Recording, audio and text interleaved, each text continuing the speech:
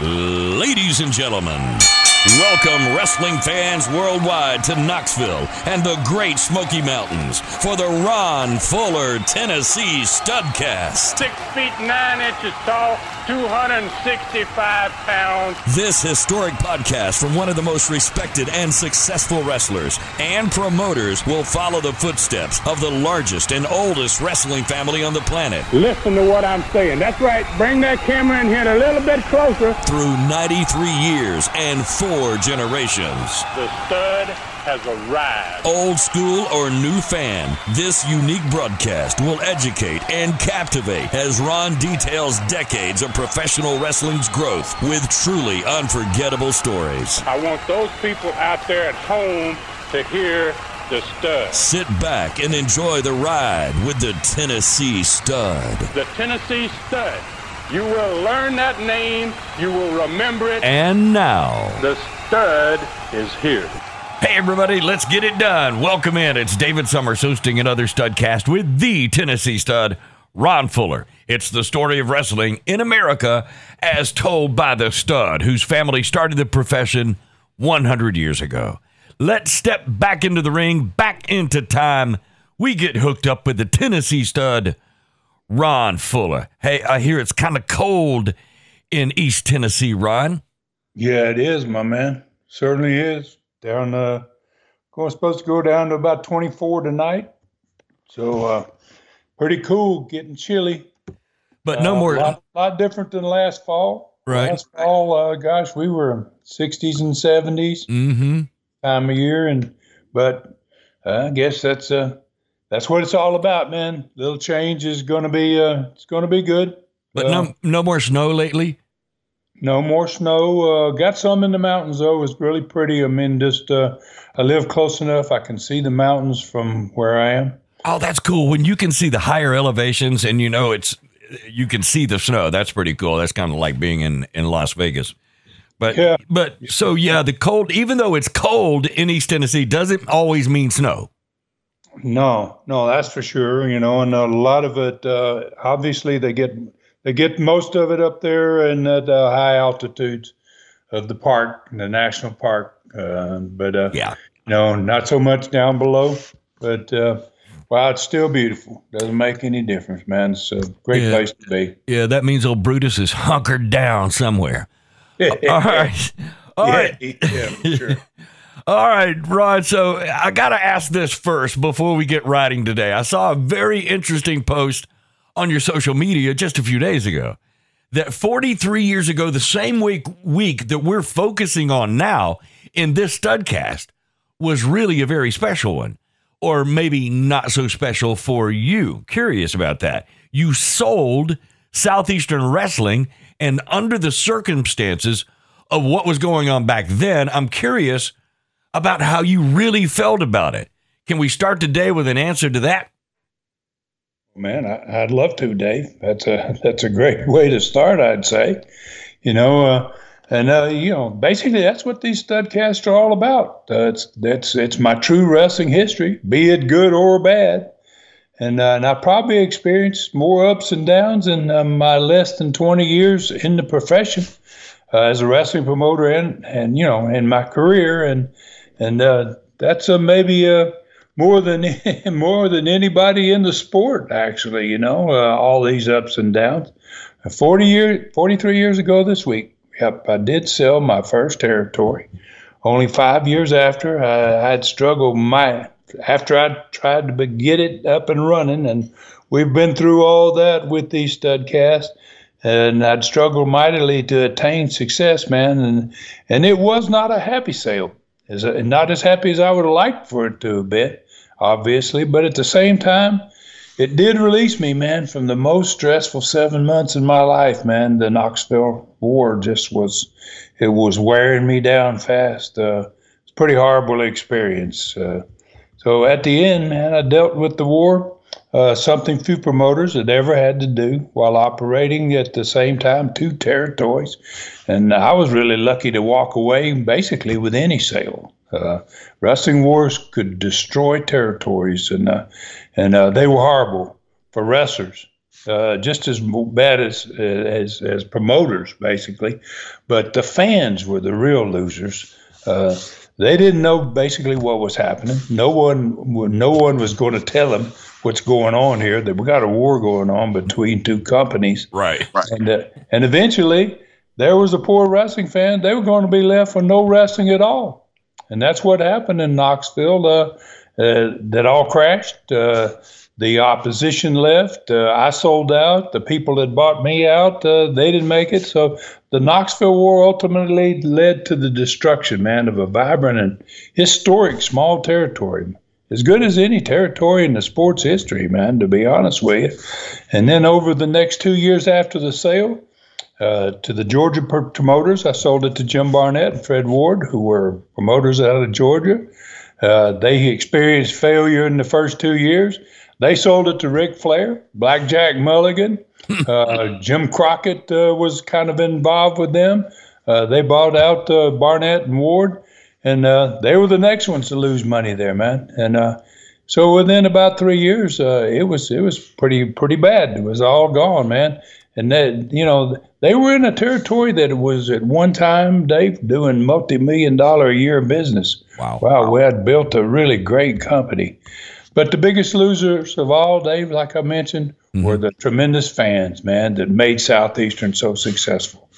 By 1982, 3 years after the war began and 2 years after it ended, that entire part of the country was really dead to wrestling for a long time. Wow, how quickly it can go away. So obviously I can see this whole subject is going to be really fascinating as we get closer to the Knoxville War of 1979. It's what happened in 1985, Stud. That's the beautiful part of this story and what makes it so special. Can you tell us about that? Well, yeah, basically about 6 years after the war, no one had been able to come back to Knoxville and revive wrestling there. Southeastern Gulf Coast had become down south there, just Southeastern. There was just one company, not two. Then Southeastern turned into CCW, Continental Championship Wrestling, in 1985. And then in 1985, we returned to Tennessee, man, with a lot of those old stars that had been there in the 1970s. And then we had some great new stars in that company of Continental. And first time we went back to Tennessee, we sold out that Coliseum on the very first show, sold it out on almost every show thereafter. Basically, we came back 6 years later and made wrestling bigger than it had ever been in Knoxville. Wow. That's what I call a triumphant return, no doubt. So much great wrestling history is ahead for us to look forward to. Now, let's talk about the title of this episode, Southeastern Cards and TVs, November 10th, 1978. That's the title of this episode. How's the response been to fans picking their favorite cards on your social media sites for the first time? You started this thing last week. What's that been like? Well, man, that's been great, Dave. It's been a great deal of response. I've been really surprised with it. And I want to thank everybody that participated, obviously. And in fact, I had one fan that suggested that the fans might want to do more than just pick their favorite card, because we talk about two territories, two cards, and we also talk about two TVs. So, his suggestion was, why don't give them the opportunity to pick not just the best card, but the best TV out of each studcast. Mm-hmm. And so, that made a lot of sense to me. So this week, as soon as fans listen to this episode, they can look for the post, just like I did last week. I posted on the social media sites where to make your pick. And this time they can make their pick not only for the best card, but they can make their pick for the best TV show. Sometimes the card was really good, but the TV show might not have been as good as a television show where the card wasn't the best. Right. So I think it'll be interesting to see how this is going to work out. Yeah, what if they picked Knoxville had the best, or Knoxville, what am I saying? Knoxville had the best card, but Dothan had the best TV show, for example. So, yeah, I think that may happen. So it sounds like the interactive element deal is the fans are really getting into it. And if you just keep expanding that, then you got to get them hooked. So that's cool. All right. So where do we ride today? Well, we're going to head obviously into Southeastern Knoxville first, and the card we talked about, and the title was for November the 10th, 1978, and it was an extremely important TV because we're in the rating period, and that TV is promoting the card, but it's also making sure we got a big audience so that we're going to make our television stations happy. And then we're going to give everybody the results of that card and the attendance for the event. And then we're going to ride 500 miles south, man, to Southeastern Gulf Coast. We're going to talk about the card there. That's in that same week of November 1978. And we'll break down that rating period and that TV show. The results of that card, we'll give everybody the results, and we'll give the attendance just like we've been doing down there in the Southern Territory on all three of the major markets. So then, given enough time, man, we'll answer a new learning tree question as well. All right, Ron, so that sounds good. So what was the card in Knoxville? Let's go to Friday night, November 10th, 1978. Well, man, this one, Dave, had a very confusing, great opening match that started things off. And it started out the whole night off basically with a big question mark. Bob Roop was returning on this card to face off with Mike Stallings. He'd been gone for about a month or more. And the Mass Destroyer was also on this card. So, then we got a mixed tag that was second event. Newcomer, Mighty Yankee, another pretty darn good wrestler, man. Respected wrestler, been around for a long time. Had come in. He was teamed with Suzanne Ferreira and Terry Gibbs against Terry Gibbs and Judy Glover. It's going to be a mixed tag match, which we didn't do that very often, but we took the new boy, Mighty Yankee, and put him in there with Terry Gibbs. Had a couple ladies there, too. Third match was $10,000 bounty match. Kevin Sullivan was now offering the money for someone to put Ron Wright in the hospital. Things had changed dramatically. And Tommy Rich, who was a friend of Kevin Sullivan, came along and decided he wanted to take up the offer, and he was going to try to put Ron Wright in the hospital and get that $10,000. Then the last Southeastern Tag Championship match between the four wrestlers that were definitely was going to be the last of the tag matches between the Dennis Condrey, Phil Hickerson, Jimmy Golden, and Rip Smith.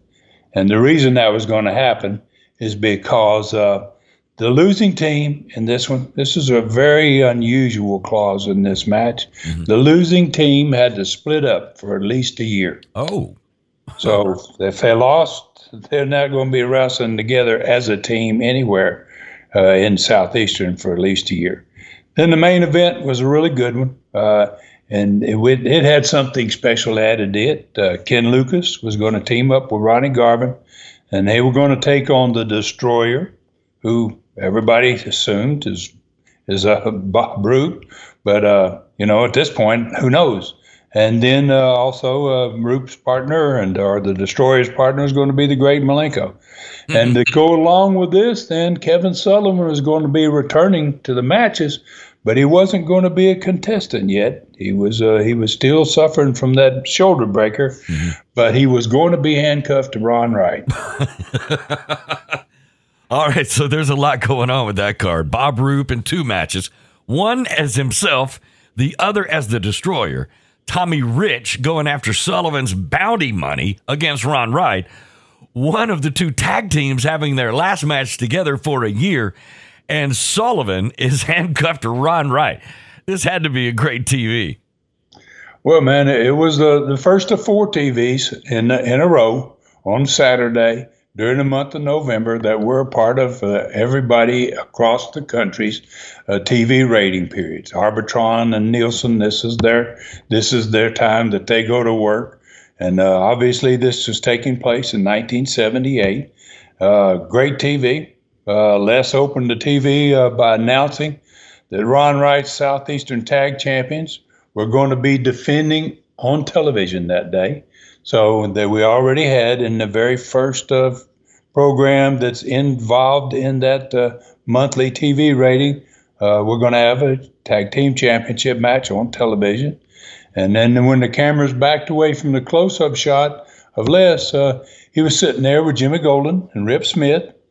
And they watched the results of a Texas Death Tag match from the week before, actually it's from the night before, where they had lumberjacks around the ring, and they were wrestling for the tag championship that night. And the video was joined in progress, and it started out with Ron Wright, who was the champ's manager, pile driving Jimmy Golden on the concrete, man, the Coliseum concrete, and then throwing him back in the ring. And like I said, it was a lumberjack match, so there was a bunch of wrestlers around the ring to keep guys in.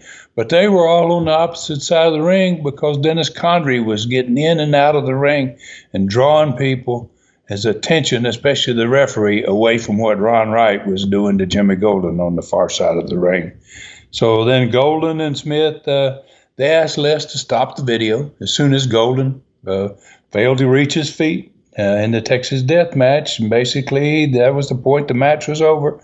And they admitted that they had lost again in their latest quest for the title, for the belts. And then they said what they wanted to do was they wanted to have one more match, make one more challenge, their last chance to be champions. And they brought a pre-signed contract by both of them for the match to the set. And it stated that the losing team for this title match would not be partners or even ask for another chance for the belts for at least a year. So studio crowd, they were kind of stunned by that. It seemed like a desperate request, as far as Golden and Smith were concerned. And so then Jimmy and Smith went to the ring for the first match of that show. And Ron Wright wasn't stunned, though. He heard what they had said, but he was confused about the terms of the contract. So he came running to the set, as Ron Wright was always doing if he felt like it. He interrupted everything with Les, and he started screaming, "I want to accept that challenge." And he asked Les how that couldn't be a great deal. He goes, "Wow, what a great deal for me and my team." He goes, this is an opportunity to get rid of two thorns in our side, man, eliminate them.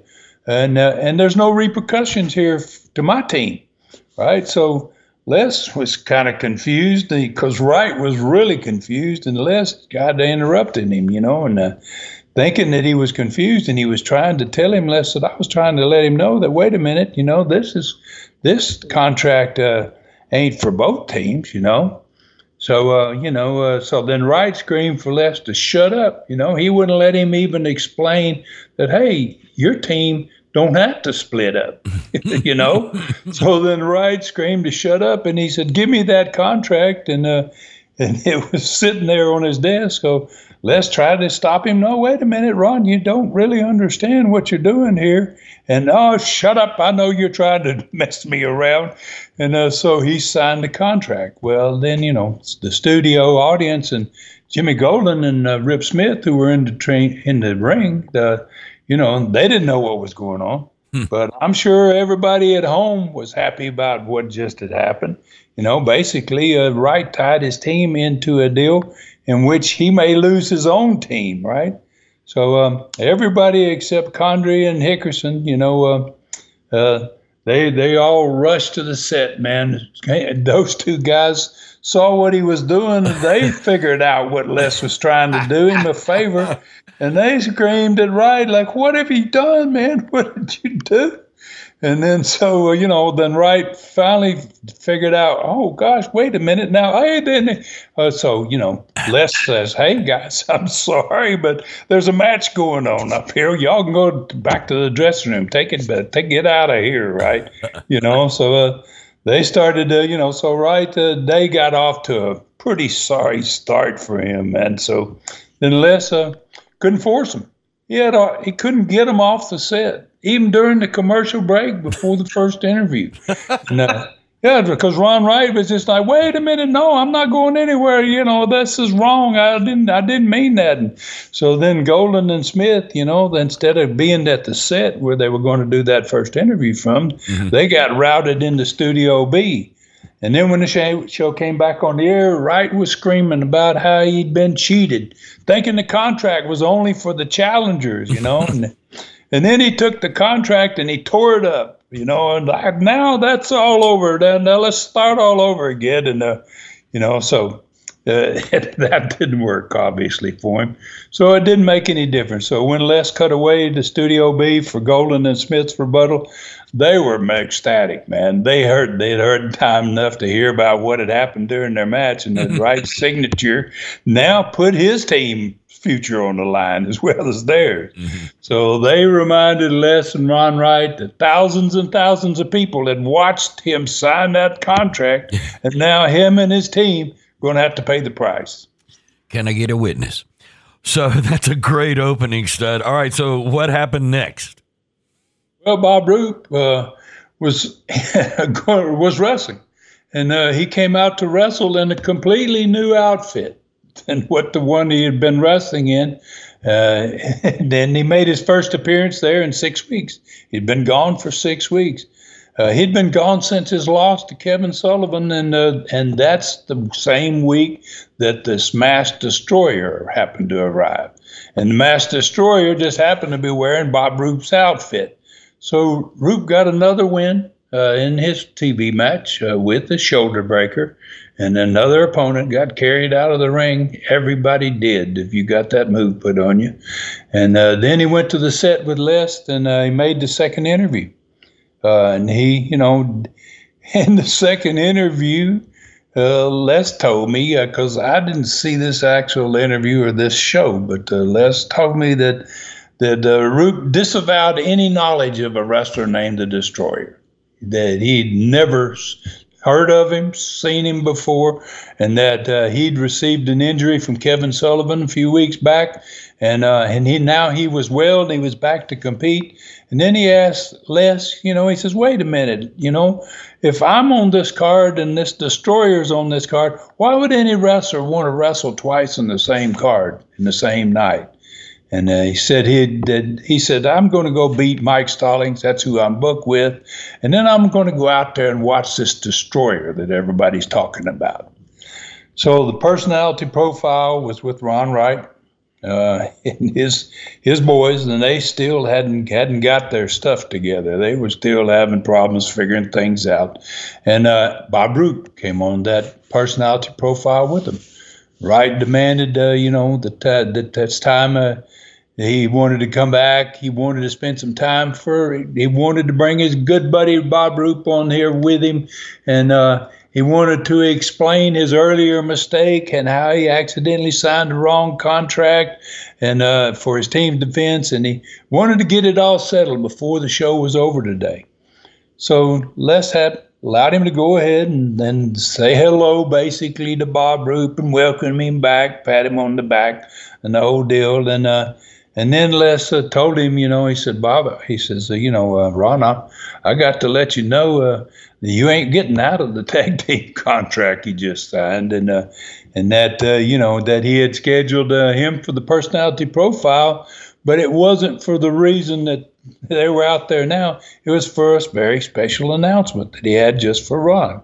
So Ron was still upset about his tag team match, obviously, and it suddenly got a lot worse because Les informed him that he was going to be involved in another match the following Friday. And he said, you're going to be involved in the main event in which Ronnie Garvin and Ken Lucas are facing off with the great Malenko and the Destroyer.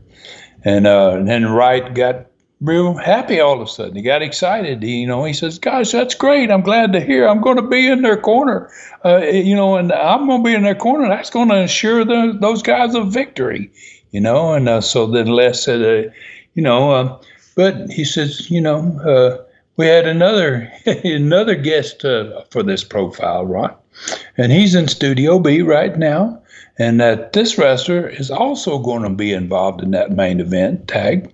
next Friday night. And then he said, in fact, Ron, he's going to be handcuffed to you.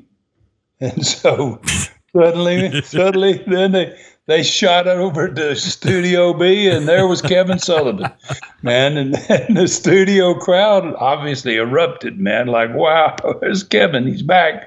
He's going to be handcuffed to Wright. And Kevin was all smiles, man, and he was spinning a pair of handcuffs around his finger.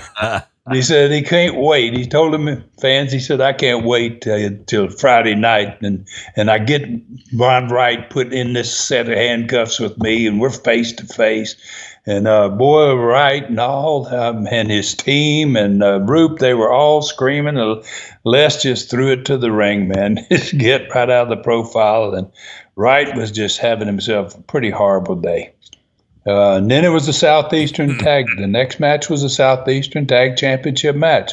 It was that championship match for TV that we basically put on there to make sure that we were going to build some ratings during that month of November. And they wrestled against Condrey and Hickerson, and they wrestled against two great young wrestlers, man. I call them two young stallions, man, at this point. They wrestled against Mike Stallings and Terry Gibbs. And those two wrestlers had not lost a match. They had a bunch of single matches. They hadn't been in a tag, but neither of those two wrestlers had lost a match in 5 straight weeks. They'd been there. So this match, man, it tore the studio up, Les said, man. I mean, probably and most fans at homes as well, obviously. And the two young stars almost got a win, Les said, many times, several times before Terry Gibbs finally got pinned. So obviously, Condrey and Hickerson were a phenomenal team, and they just kept being able to win. Then the TV show ended with the third match. Got Ronnie Garvin and Ken Lucas tuned in. You know, they were basically tuning up their tag combinations for 6 nights later. They're going to be against Malenko and Destroyer, and obviously Kevin Sullivan's going to be handcuffed to Ron Wright. That's a great TV, Ron. On the first week of the November rating period on top of that. All right, so what happened 6 days later in the arena? Well, Bob Roop beat Mike Stallings in his very first match back, and that wasn't nobody was really surprised at that one, I don't believe. Terry Gibbs got a win over the Mighty Yankee in that mixed ladies and men tag team match, which a very popular match. It was a great way not bring just the ladies in by themselves, but to have a lady and a man on each team. And so that was a good event. Fans really loved it. Ron Wright got a rare win over Tommy Rich in the $10,000 bounty match. But he had a little help from Bob Roop. He didn't just outright just beat Tommy Rich. Tommy was about to beat him and about to hurt him.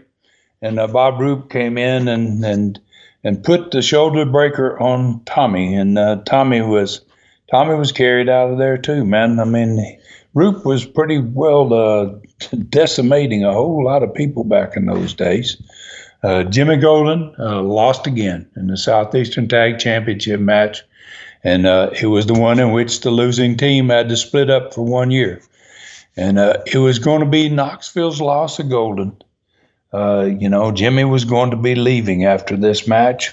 But the fans 500 miles to the south, down there in the Gulf Coast, were going to love Jimmy Golden. They had never seen him wrestle, and he was headed south.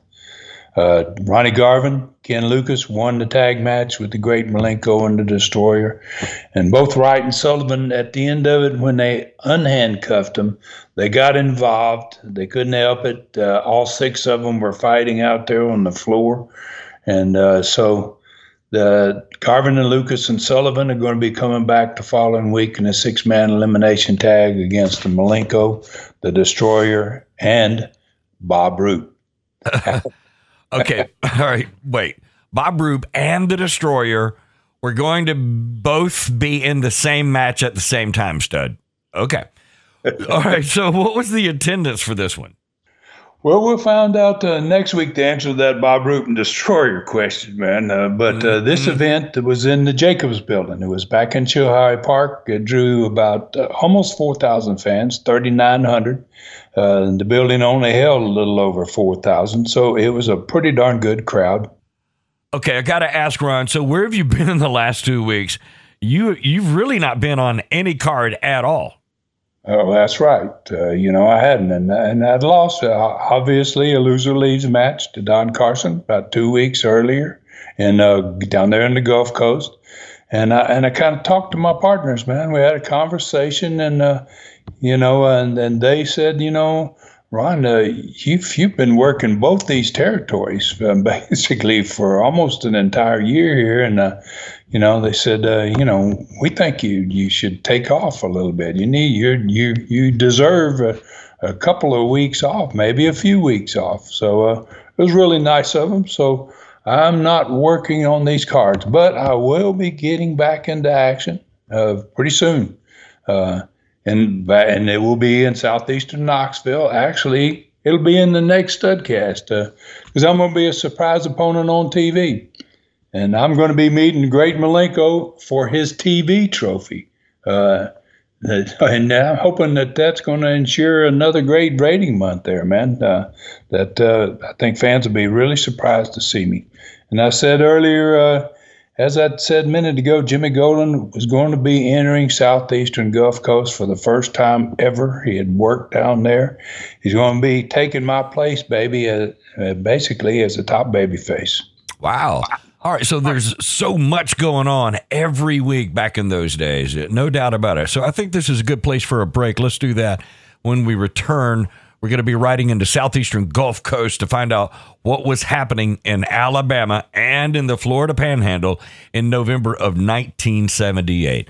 That's coming up next when this Studcast continues. Okay, Studcast fans, to participate in Studcast number 275's interactive best card and TV pick for this Studcast, and if you're friends with Ron on Facebook and Twitter, and you've already listened to the show, simply find his post for Studcast number 275. Make your picks for the best card and TV show in this episode, and leave them there.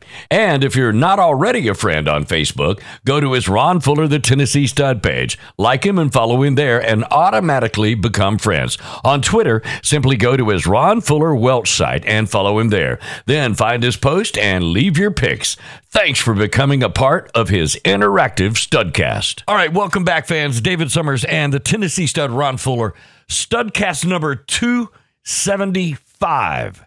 So let's get back into it. How about the card in the week of November 10th, 1978 for all three major markets in Southeastern Gulf Coast, Alabama cities? What you got? Well, we start with this one. Opens up with, and this is another great card, man. 6 matches. Ricky Fields is going up against Burrhead Jones. That opens up with a babyface match, which I always like to do that occasionally, as often as possible. And then second match was the Wrestling Pro. He was going to be taking on the new European star that was in the territory, Sir Winston. Roy Lee Welch was going to be wrestling against Norvell Austin. There was a $1,000 bonus for winning the Four Corners match that happened in the last Studcast, but nobody won it because David Schultz and Charlie Cook both got disqualified. And so this time it was going to be just the two of them. No Four Corners this time. It's just the two of them. And we're going to jump that money from $1,000. We're going to double it up to $2,000. So the winner of this one is going to get $2,000 bonus. Then there was a special tag match that was on this card. And both my father, as Rob's second, and Gorgeous George Jr. as the Stompers manager, had gotten involved in the Southeastern title match from the week before. So this time is going to be a tag match with all 4 of those guys in the ring. Then the last match was going to be Bob Armstrong and Tony Charles, and they were robbed of their belts from the week before, and they were coming back in a return Southeastern Tag Championship match with the new champions at this point, which was Don Carson and Assassin Number 1, managed by Billy Spears. Okay, so that's a great 6-match card. So what happened on the first TV show in the November 1978 rating period?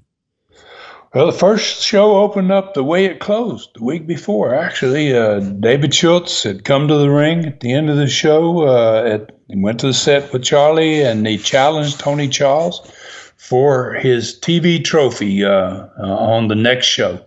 And that video was then followed instantly by another one from the end of that same show last week. And it was Tony Charles coming out at the very end. He had just been busted open in the match before by Carson and the Assassin. And he came out to basically accept David Schultz's challenge, man. Said, I'll take him on. Heck yes, I'll be glad to. So then Charlie Platt was the next person seen. Obviously, so it was a new opening, a different type of opening. Came right in to David Schultz. It went right straight to Tony Charles accepting the challenge, and then right straight to Charlie Platt with the normal opening.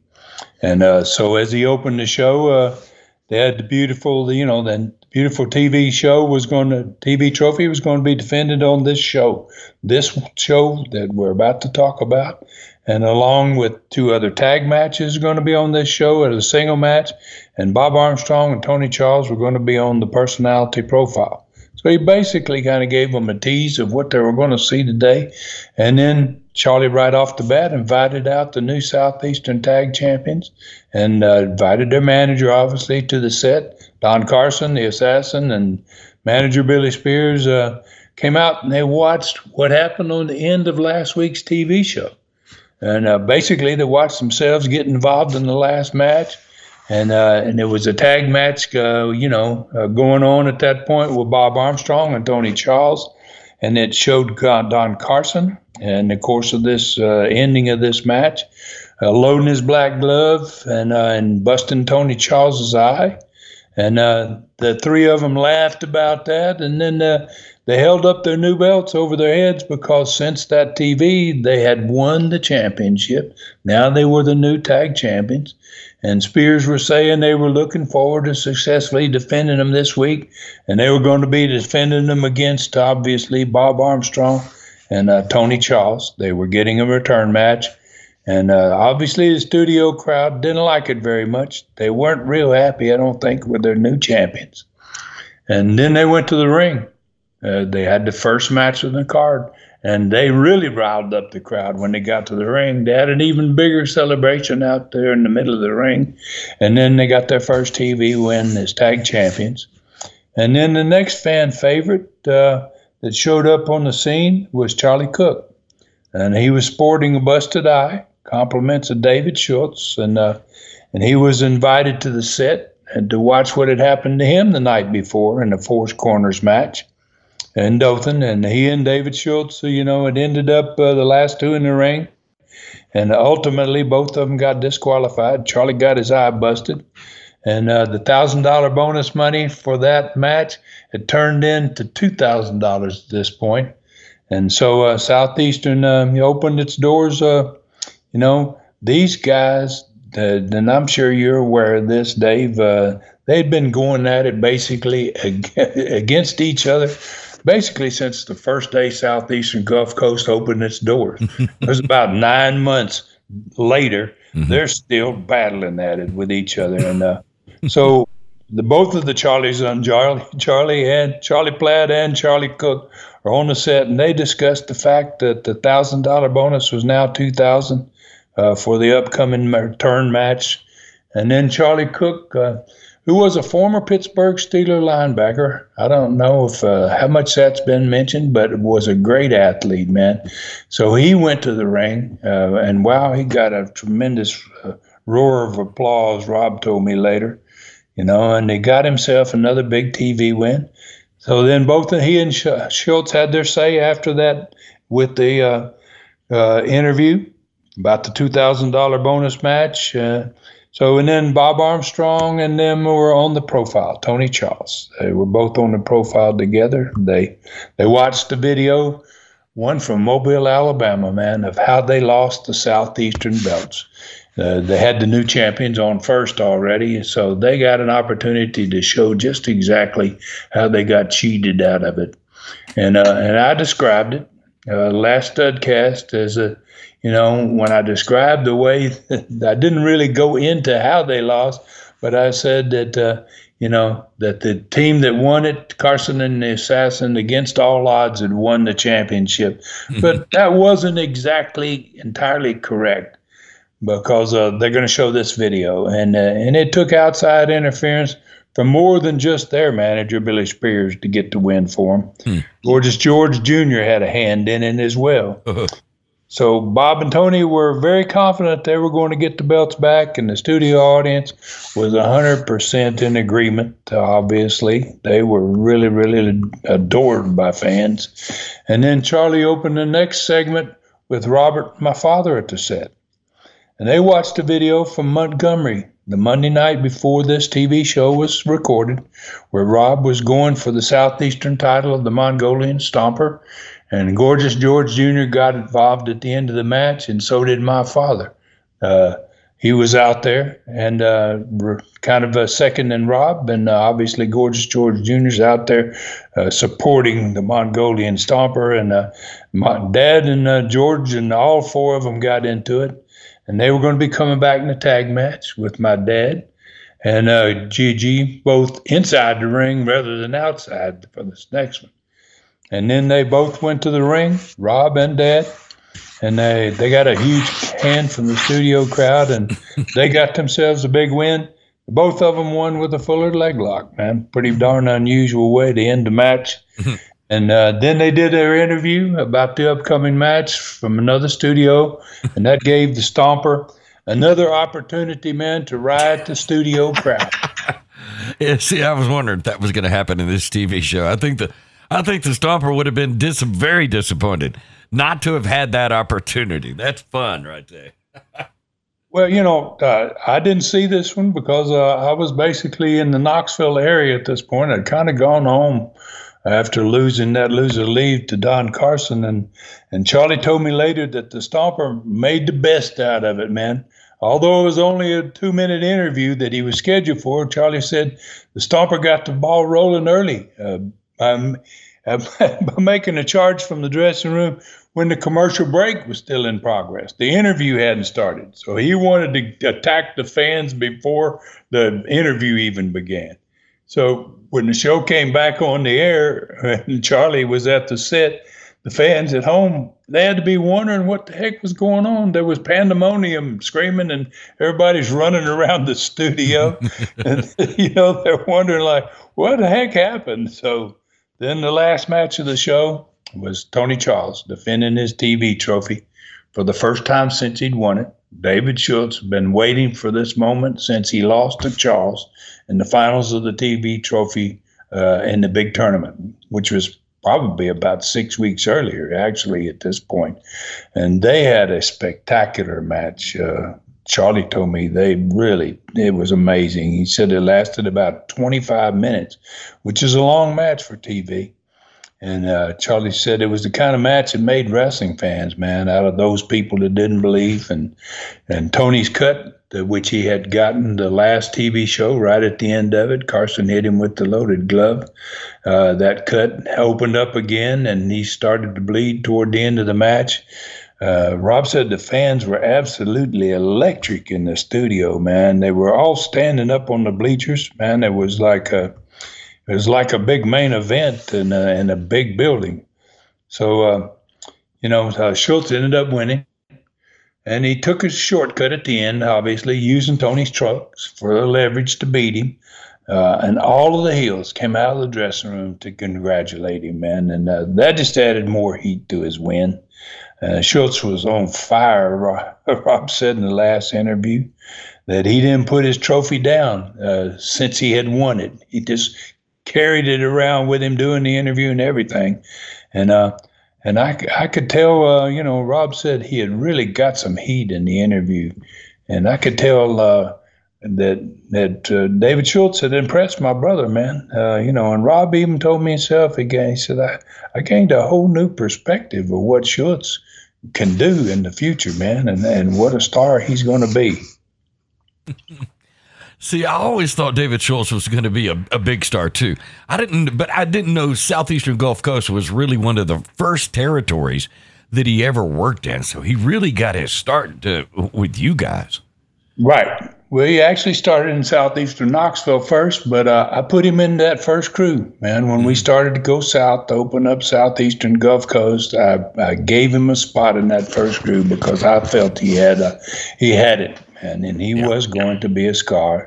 And wow, did he really actually do that? And he's still a great friend of mine, man. We talk to each other quite a bit. And some of his best stories, when you talk to Schultz, and I've heard other guys say that Schultz's best stories are about the guy who trained him, which was Herb Welch, my grandfather's brother. Wow. Wow. And, Dave's got some great stories about the Welches. Yeah, no doubt. And, man, what a legend. So, all right, what happened at the matches with that great card you mentioned earlier? Okay, let's start out. Ricky Fields and Burrhead Jones had a very good babyface match, a very good one, according to Rob. And I'm sure he was watching these matches because when you're a booker, you want to see everything that's going on. Ricky won the match. Sir Winston from Europe, he got his first win over the Wrestling Pro. Roy Lee Welch was really a little overpowered, man, and he lost to Norvell Austin. Norvell had a great future in Southeastern Gulf Coast. He is going to be part of one of the greatest tag teams of all time, the Midnight Express, of one of the first three-man teams in the history of the sport. Norvell's future is really going to be big. David Schultz and Charlie Cook, they went at it once again, man, and this time it was for the $2,000 prize that had doubled from the four-corner match from the week before.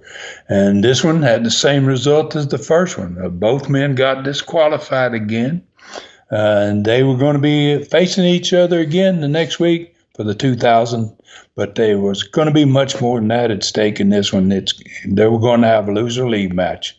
Southeastern Gulf Coast loser-leave, one of the two wrestlers that both helped build the territory, we're going to be leaving after more than 8 months, man, down there in paradise. All right, so having watched these two from the early days of Southeastern Gulf Coast, I know what they meant to you. I mean, to me, to you, the fans, everybody, and the future, even of the territory that came to be known as Paradise. Well, they were both special, Dave, and that's for sure. And speaking of special, that was what the next match was called, man, a special tag match. It was with Rob and my father in the ring. They were both going to be going up against a Mongolian stomper and Gorgeous George Jr., who was normally his stomper's manager.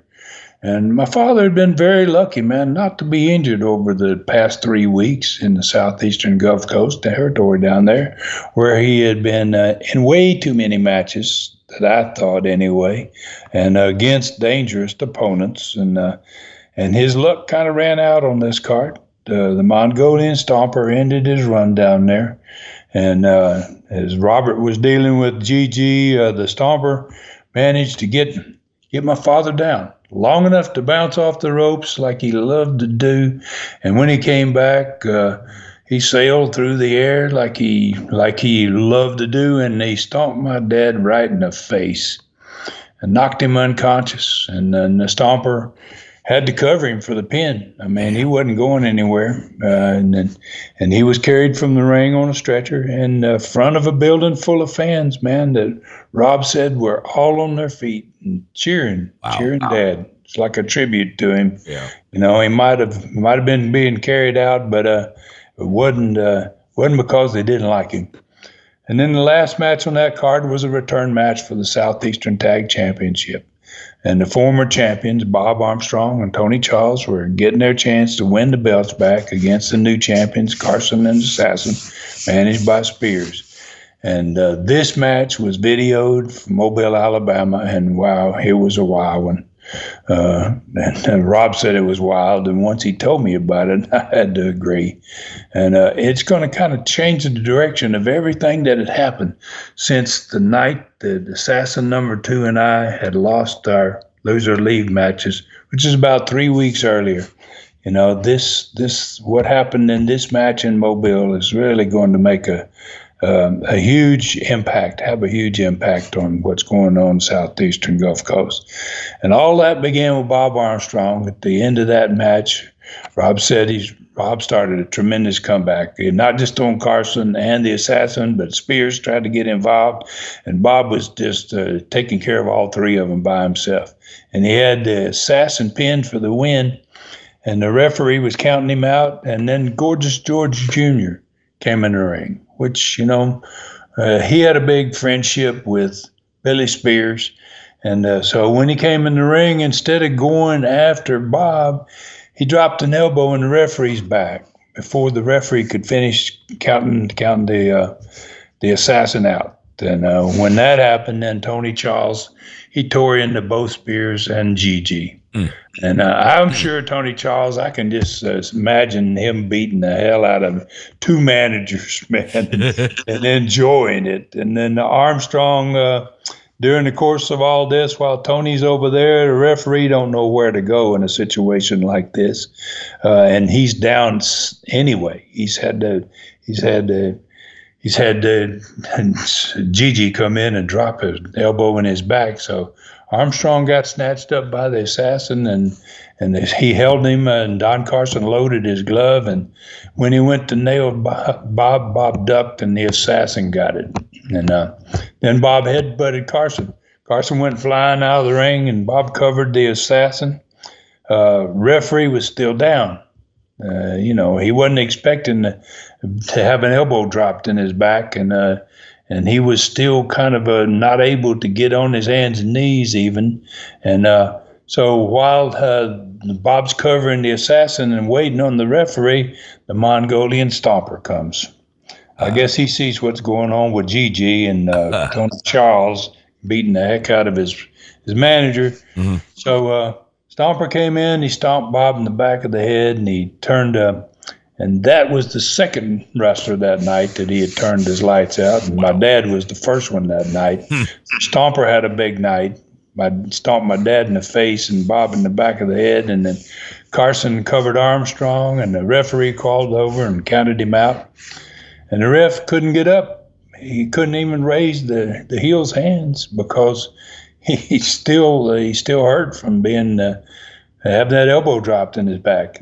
But it didn't make any difference because, Dave, this was Mobile, and all hell broke loose, man.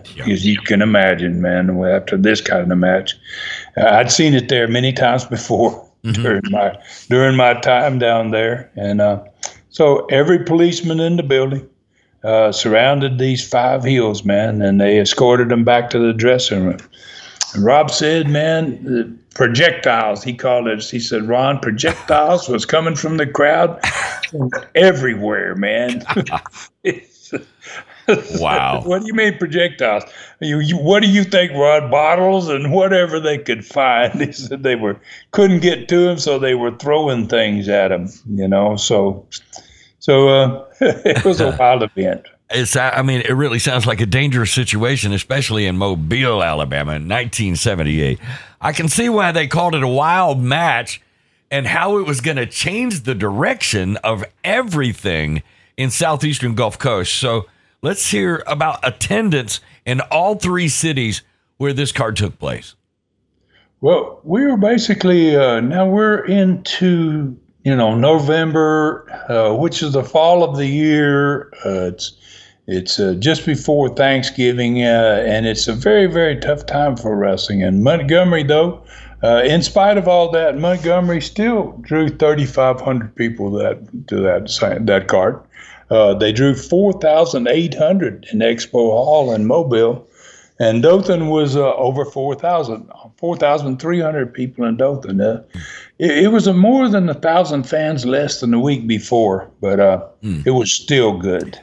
All right, I have an idea that what just happened in Mobile on this card was going to jump the crowds again. All right, so I think it's time for another Learning Tree question, Stud. Can you believe we made it? This one comes from a very kind lady, Barbara Stokes, who asked, how old was your father when he was wrestling in these Gulf Coast matches you recently talked about? And were you and your brother concerned about him? I guess she's saying at that age. So that's a pretty good question. Well, yeah, it is, man. You know, I actually been expecting this type of question, Dave, since we started talking about my dad getting back in the ring. And I mentioned it a few minutes ago, you know, and he probably had been in there too many times and against the wrong guys. And so Miss Stokes, I think that was her last name. I can almost hear the concern in her voice, man, about the question, you know. So let's begin with my father's age when these matches were taking place in Southeastern Gulf Coast. He was born in 1927, and these matches didn't take place until 1978. So, you know, if you do the math, he was 51 years old at that time. And my grandfather, Roy Welch, wrestled into his 50s, right? You know, so it wasn't uncommon. There's my dad at 51. My granddad wrestled on into his 50s, and then he had a hip that was so bad that he had to give it up. His brother Herb, Roy's brother Herb, who we mentioned a minute ago, that trained David Schultz, he wrestled into his 60s. And Miss Stokes, you know, Bob Armstrong, who is a part of this studcast, stayed in good shape and didn't have any bad injuries in his career to deal with in his latter years, and he wrestled into his 70s. So believe me, you know, my brother and I were both very concerned about my dad getting in the ring at that age. But there were a lot of wrestlers over the years that wrestle far beyond their 50s. Yeah. And the problem for us was our father never listened to us about anything. Right. Right. He was very stubborn. He was a self-made man. He stayed in good shape, and he believed he could do anything till he was 90, way on up there, you know. So most importantly to him, you know, is he wanted to personally help us get his first wrestling company. He was the one that started the original Gulf Coast territory in 1954. He came down, he saw that this territory had been dead for a while, and he really seriously wanted to help us get it rolling again off the ground and make it successful like it had been more than 20 years earlier. So to be honest with Miss Stokes, with you, Mrs. Stokes, Dad was really tough, you know, and I was almost more concerned about my father hurting one of the wrestlers than them hurting him, to be honest with you. So this wasn't the last time that he insisted on getting involved either. During the Knoxville War, which is going to be a year later, we're going to be talking about it soon in these studcasts. You know, we continued to mention this. So Rob and I, in 1979, we were going to turn our cousin, Jimmy Golden, that fans knew was related to us at this point. This was in Knoxville in 1979. And we were going to turn Jimmy heel for the first time in his wrestling career. He'd never been a heel before. And we were going to have him do it against the two of us, against me and Rob. Oh. Right? So it was, you know, and because of what was going on in 1979, it was a very similar situation to the backstabbing treason that was actually going on to the territory in that summer of 1979. So the three of us called Dad up, you know, and we told him about our idea, and you know, we what we're going to do with Jimmy and the whole deal. And he said, I'm coming to Knoxville. He goes, I want to be a part of it. And we're like, well, now wait a minute. You know, we don't need you. No, I'm going to be there. Right? He says, I'm coming. Right. Yeah. So it was a great angle. I mean, we talked about it, and he didn't actually come till 2 or 3 weeks later. It took a while to develop a real good angle. You wanted to really do it right. Right. And this one was something special. Jimmy never been a heel. It's against family, the whole deal. So this angle ended with Jimmy being partners with my dad against one of the greatest Japanese teams ever in wrestling, period. Toru Tanaka and Mr. Fuji. Wow. They had been champions in the WWF. You know, they were big-time stars, and Tanaka had been there a bunch. Now Mr. Fuji had joined him, and Jimmy Golden and my dad are wrestling against Tanaka and Fuji. And in this match, Jimmy turned on my dad. Wow. So, and when he did, the way he did it is he had Tanaka and Fuji hold Dad, pick him up. One grabbed him by the arms, the other grabbed him by the legs, and they held him up in the air rather than holding him on the mat. They in the corner of the ring, and Jimmy jumped off the top rope on him, which meant that he didn't just get squashed by Jimmy coming down. Jimmy landed on him, and then both of them slammed on top of him. Wow. It was an extremely dangerous move, man. Yeah. And it looked like it killed him. I mean, I thought it really, really hurt him.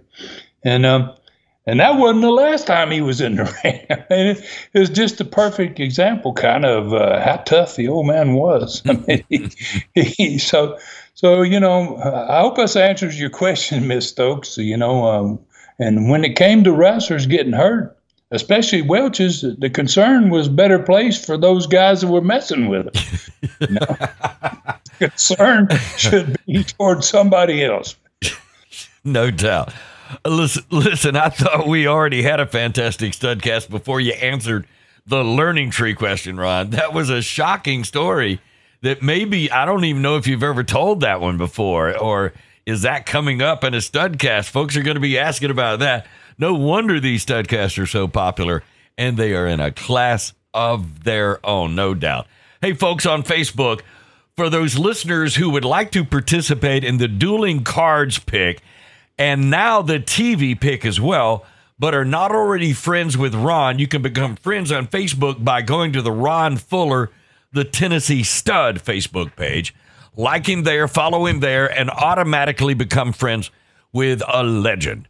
Look for the Studcast number 275 post and make your choice. That's this Studcast number 275.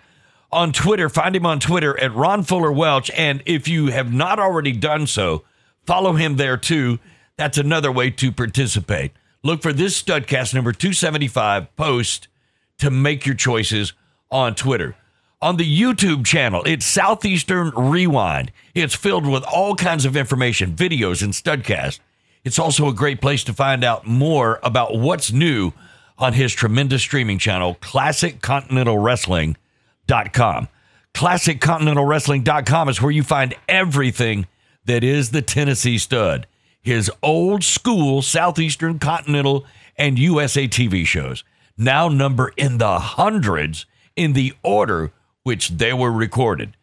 There are 6 2-hour stars of the sport, Super Studcast with Andre the Giant, Mankind, Mick Foley, Ron Wright, Bob Armstrong, Ronnie Garvin, former NWA champ Terry Funk, and Stan Hansen, and Dr. D. David Schultz on the way. All the photos from beginning to end. It's all there.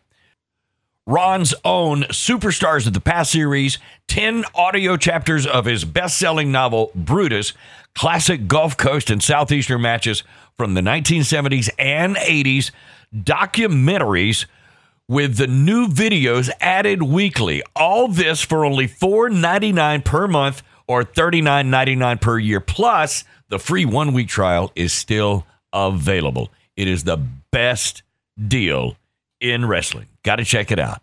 All right, so where are we riding next on the next Studcast, Ron? Well, both territories, man, have great cards for this next one, and special TVs, obviously, because it's the second week of the November TV rating period of 1978.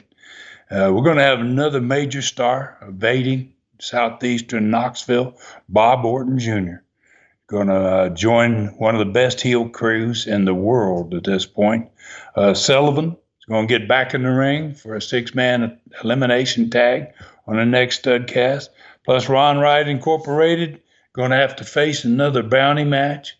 We'll get the entire card, dissect the show, give the results of the card and the attendance.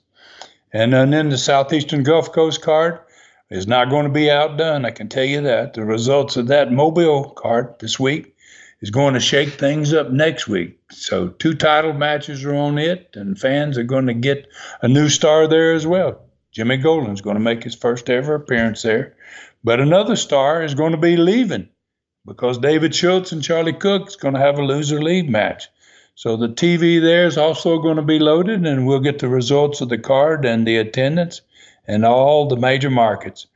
Plus, we're going to have another learning tree question if we have the time, Dave. And I look forward to seeing how fans view not just the cards of both territories in this studcast, but now also they have the choice about the TVs, the best TV as well. So look for my post on social media. And I want to thank everybody, as always, for joining us today. And I'm humbled by the number of fans listening each week. And I welcome those that are taking the ride for the first time. Please take care of yourselves and others, and may God bless us all. Great job, Ron. Another amazing studcast. For Ron Fuller in the Great Smoky Mountains, I'm David Summers saying thank you for listening. Find me at davidsummersproductions@gmail.com. This studcast is a David Summers production for Tennessee Stud, LLC. Thanks for joining us today for this historic studcast. The true story continues next week. So full Nelson your friends and point them in our direction for another ride with the Tennessee Stud. 1, 2, 3. This is David Summers saying so long from the Great Smoky Mountains.